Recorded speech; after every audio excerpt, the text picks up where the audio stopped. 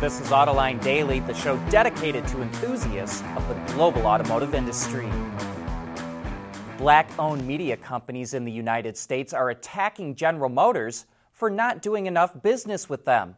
They recently took out full-page ads in several major newspapers calling GM CEO Mary Barra a racist and demanding she give them more business or resign immediately.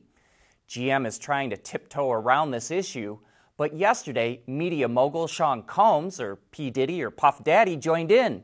He posted an open letter saying, quote, "If you love us, pay us." GM spends about $3 billion a year on advertising. It will not say how much it spends with black-owned media companies, but promised to raise that to 4% next year and 8% by 2025. That's not good enough for Sean Combs. He says if 15% of a corporation's revenue comes from black customers, then it should spend 15% on black-owned companies.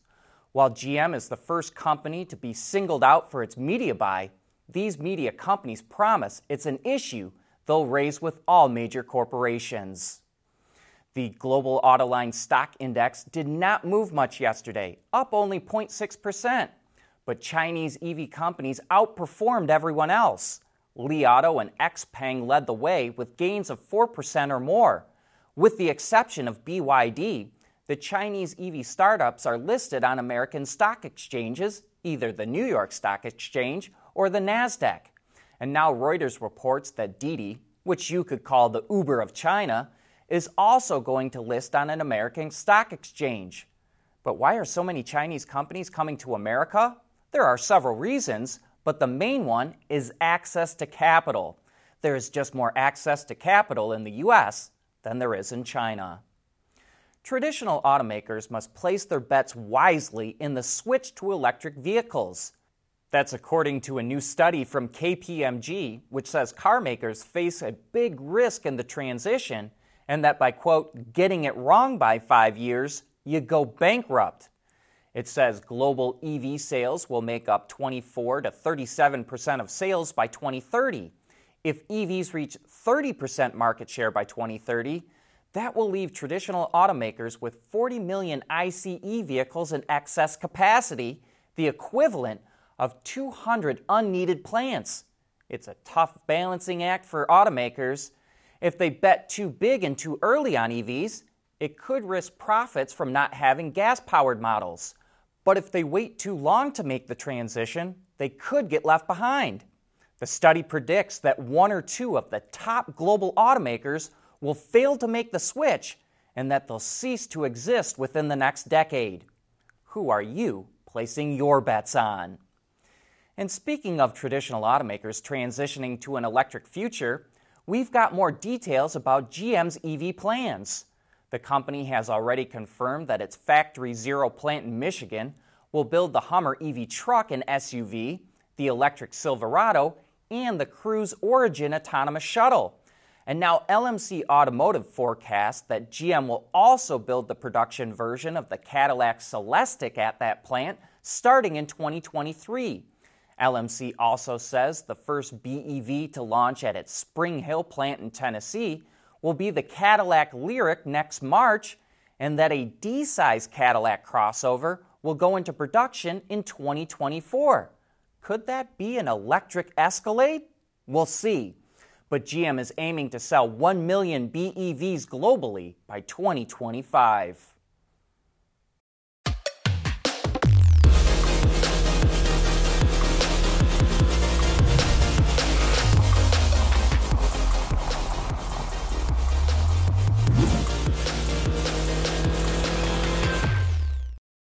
We want to know what drives your testing. OTA, connected car, diagnostics, remote testing. Intrepid Control Systems is here to help you work from anywhere. Intrepid Control Systems, driven by your data.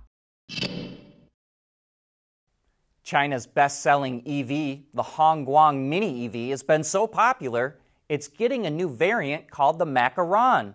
Updates include new colors like avocado green and white peach pink, but also the ability for pretty wild customization. Features that we take for granted are only just being made standard on the Macaron, like a driver airbag, anti-lock brakes, tire pressure monitoring system, and low-speed pedestrian warning. If you wondered how it kept prices for the EV so low before, now you know. The Mini EV is a bit pokey, with a top speed of 100 kilometers an hour, or about 60 miles per hour, and a top range of up to 170 kilometers, or about 105 miles. But it's proved to be very popular with younger buyers, and the new model seems to be very affordable as well. Prices range between roughly $5,700 and $6,650. BMW is helping out others when it comes to image processing. It's publishing an anonymization algorithm, which anyone can get access to, that uses AI to block out or blur certain objects in a picture or video. That ability allows developers to train systems that use things like cameras or robots for image processing. For example, areas in BMW's production plants that contain people are made unrecognizable, so its imaging processing system can make sure the right parts go on the right car. By publishing algorithms and other source codes, BMW helps others will use them, make improvements of their own, then republish that, and then BMW can get access to those improvements as well. Not only does Daimler claim the first automobile, but also the first truck. Founder Gottlieb Daimler invented this back in 1896, what looked like little more than a fruit cart with a two-cylinder engine that made a whopping 4 horsepower linked up to the rear axle via a belt. But people quickly realized how versatile the vehicles were, and changes came fast. In only a few years, engine sizes increased and beefier springs were fitted on the back for heavier payloads. I think we know how the story goes from here. The world is changing at an ever-increasing pace. No matter what the mode of transportation, there is always the need for an efficient propulsion system. And that's exactly what BorgWarner has been doing since the earliest days of the automotive industry.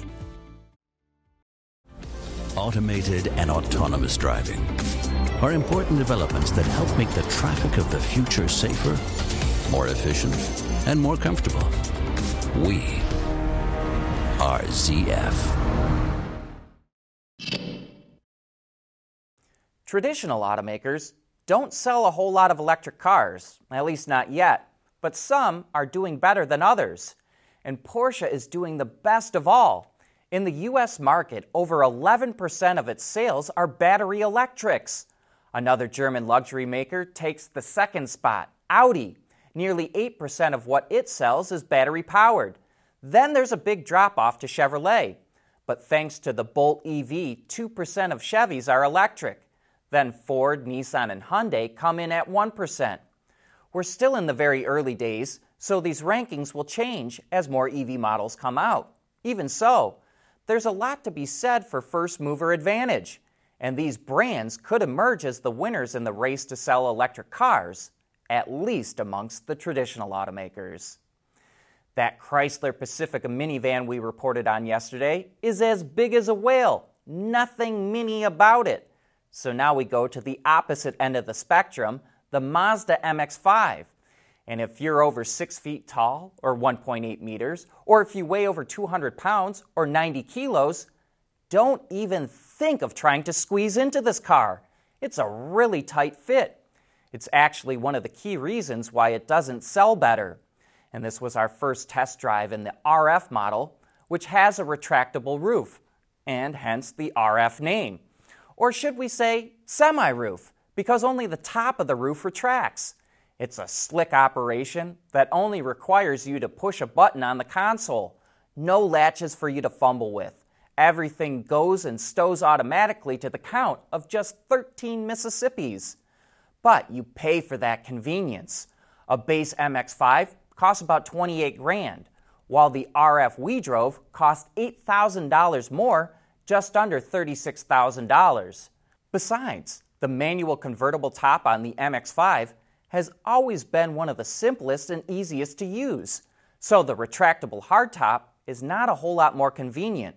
But it does create a different look to the car, and it is somewhat quieter on the highway.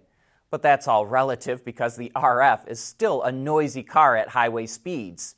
Even so, if you're lucky enough to be able to shoehorn yourself into an MX-5, it is one of the most satisfying cars to drive that any enthusiast could hope for. And a quick correction from yesterday's review of the Chrysler Pacifica. A Chrysler spokesperson reached out to let us know that while our Pinnacle all-wheel drive version only had stow and go in the third row, not the second row, all other non-hybrid all-wheel drive versions of the Pacifica do have the feature in both the second and third row. Okay, you automotive detectives, an Autoline viewer needs your help identifying a car. This short video comes from Mr. Dana in Canada, who spotted this vehicle while driving through what looks like a lovely countryside. I'm sure this would have been easier with a grille and headlights, but someone out there has got to know it. Leave your thoughts in the comments. But that's all we've got for this week.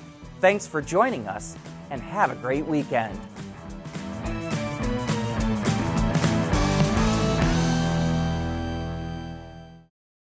AutoLine Daily is brought to you by Bridgestone, solutions for your journey. Intrepid Control Systems, over-the-air engineering, boost your game. Borg-Warner, propulsion solutions that support a clean, energy-efficient world. And by ZF. ZF, driving intelligence for software-defined vehicles and transforming next-generation mobility.